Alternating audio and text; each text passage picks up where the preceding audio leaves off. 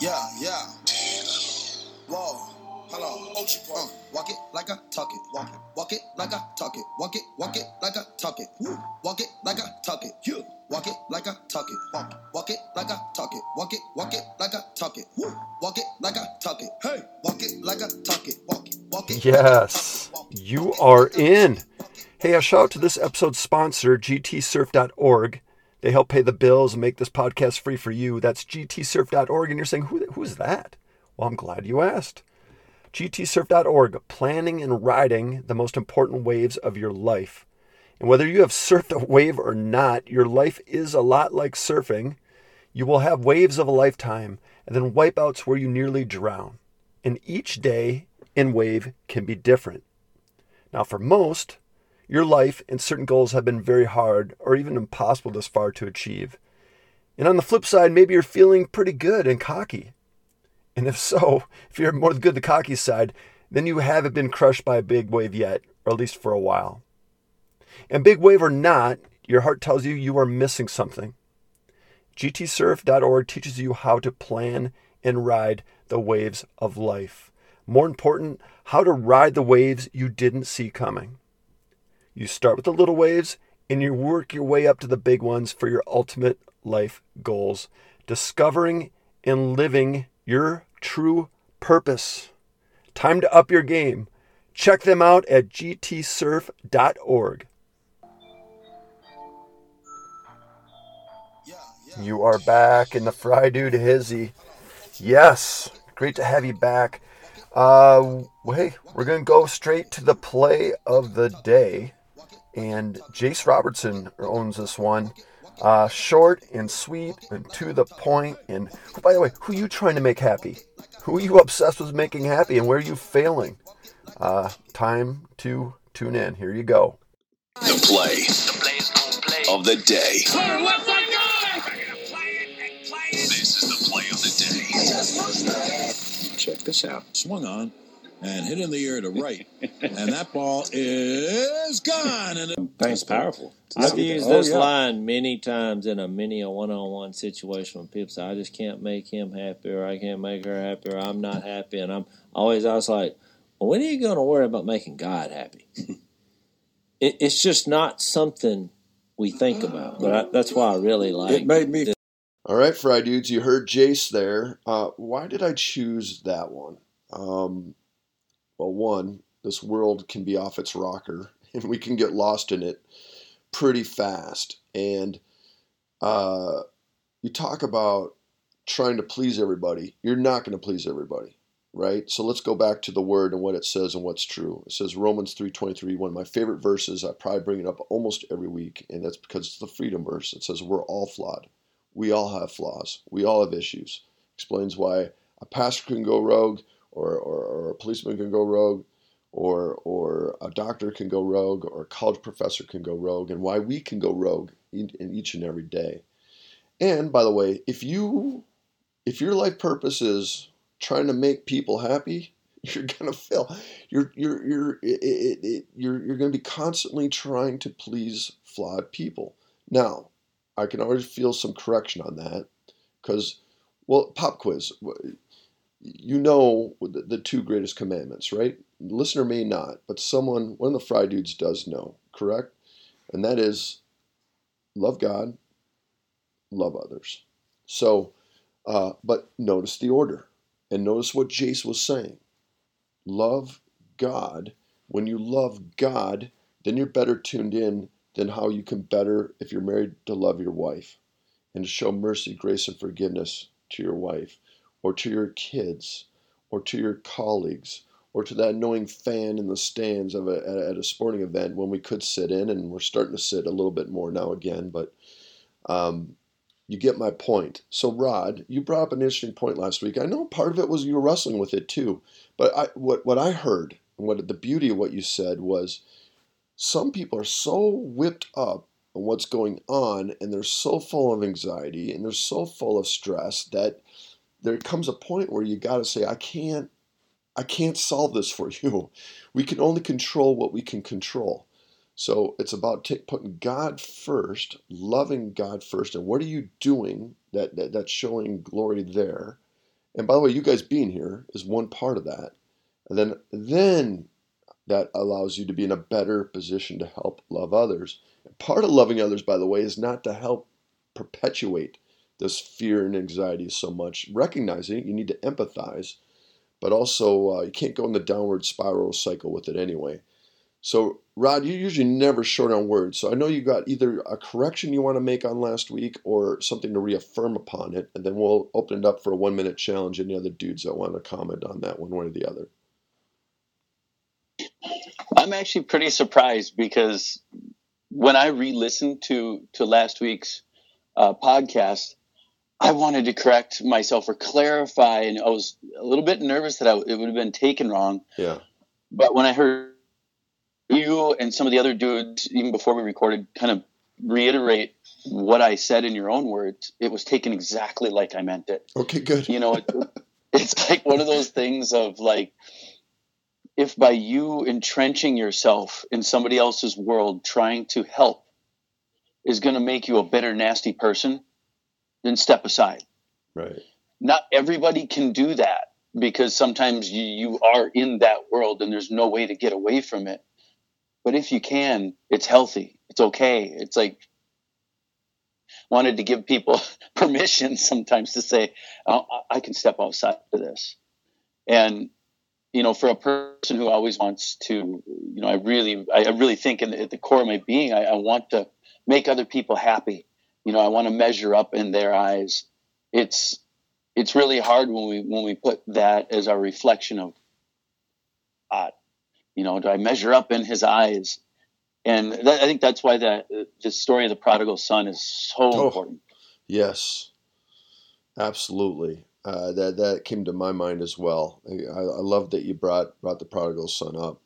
And I am getting the pull. For the listener who doesn't know, the prodigal son is about, man, God loves you, flaws and all. And but you need to have that humble spirit. What did please God? Know that even the prodigal son can please God. It's one of the best examples in the Bible, period, of showing someone that can totally screw up in life, feels like maybe a total loser, totally blew it, but that humble spirit to come back. It's not always about doing the perfect thing all the time to make God happy. Part of it is, for some of you who've been stumbling and bumbling, is how you come back and what is your heart saying, hey, I screwed up. I messed up. I want to do better. I can do better. That, we're just saying, that I guarantee you makes God so happy, so joyous. That celebration for the prodigal son. Thank you, Rod. Perfect example. And or then the other flip side of that would have been what you're trying to say is the other brothers wearing the anxiety or all the issues where that brother did something wrong, right? And wanted to just see that brother punished. And from a human perspective, I get it. So thank you, Rod. I really appreciate that. G, I'm getting a weird pull your way. Is there something you want to say on that subject? Talking about wearing other people's anxiety. Again, maybe it's just I get pulled your way because that used to be you with the news, right? You're wearing everyone else's anxiety and pressure. You're like, enough of this. Now I'm focused more on God first and then the rest of it. Yeah, one thing that comes to mind is just being present in the moment, and a lot of times, training ourselves to have that relationship with God, right? I think about, a lot of the violence I'm seeing, going on in the country and if on an individual level, if at that moment in time when somebody's going to do something bad, if they, if they would have that presence of mind to say, I'm not making God happy here, but that comes from training. It comes from an individual relationship, and it comes from being present in the moment. And I guess that's what was on my mind. I love it, G. Yeah, I appreciate that so much. And Quip, I think I saw you unmuted if you got something. Otherwise, I'm sorry, Rod, go ahead. I think the part that really hits me in this text of the prodigal son is if you are the prodigal son and you are out partying and spending the inheritance of the old man, essentially telling him, I wish you were dead and I'm going out on my own and I don't need you in my life. And then you realize that you have nothing. You've partied it all away. You've done all the things that are, quote unquote, the wrong things. And you look back and you feel like you can't go back because of you don't measure up. You've fallen so far away from what is acceptable to your Father that you can't go back to him. You wouldn't be accepted. But then he's at the very lowest of lows and decides, I'm gonna go back anyway. I got no choice.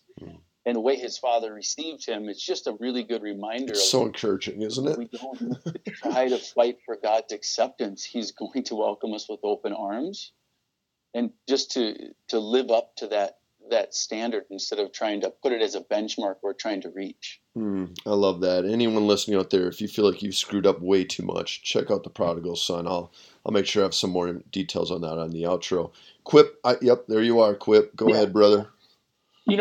The one thing I related to is that sometimes in life we get put in situations where you're kind of forced to make a choice. You've got to pick a side. Yeah. You know what I mean? Like, and these situations happen for me a lot of times. It is with my marriage, and just that thing we listened to about making a decision to please God, whatever. And just I remember a while back, my wife had posted something on Facebook about being atheist. Okay, and her sister is a believer, and what my wife posted caused my wife's sister to struggle. Okay, she mentioned that or whatever. And I was going for a walk with my wife, and I just said, hey, do not post anything about being an atheist. I said, do not cause her to struggle. And my wife says, well, you're asking me to fear a God I don't believe in. I said, no, I'm asking you to be realistic about the very real possibility that you're wrong about a lot of this stuff, and that what the scriptures say, what Jesus says about, how we're not supposed to cause his people to struggle, and I didn't want to come across in a judgmental way at all to my wife, but sometimes I felt at that time I was in a position where I had to make a stand. You know what I mean? It's not going to be easy. There's going to be some conflict there, and I felt like that was all right. I felt like that was right. Oh, thank you, Quip. That might be the note to end on. I'll say this in return. You and I have been married about the same amount of time. I think you're at 26. I'm just going to be about 26 years. So anyone that's married, know this. I love my wife dearly. I know you love your wife dearly. Talk about being so different. You guys got a chasm here on the religious front, right? Laura and I, not so much. We share a lot more in common. But know this. Be set free by this.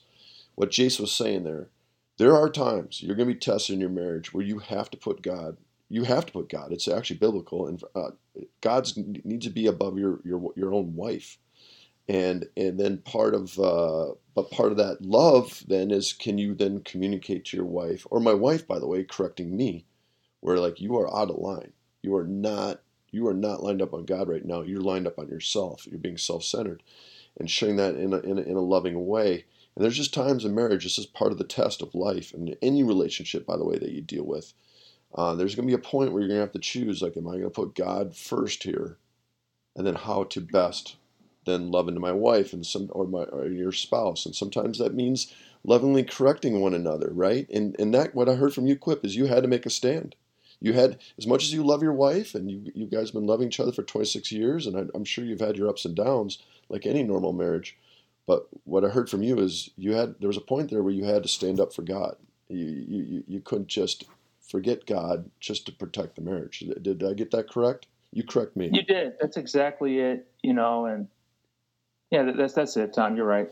All right. We're going to end on that note, man. I appreciate you so much. Thank you for joining this week. Short and sweet. All right. Just like the play of the day. It had to be one of our shortest ones as well.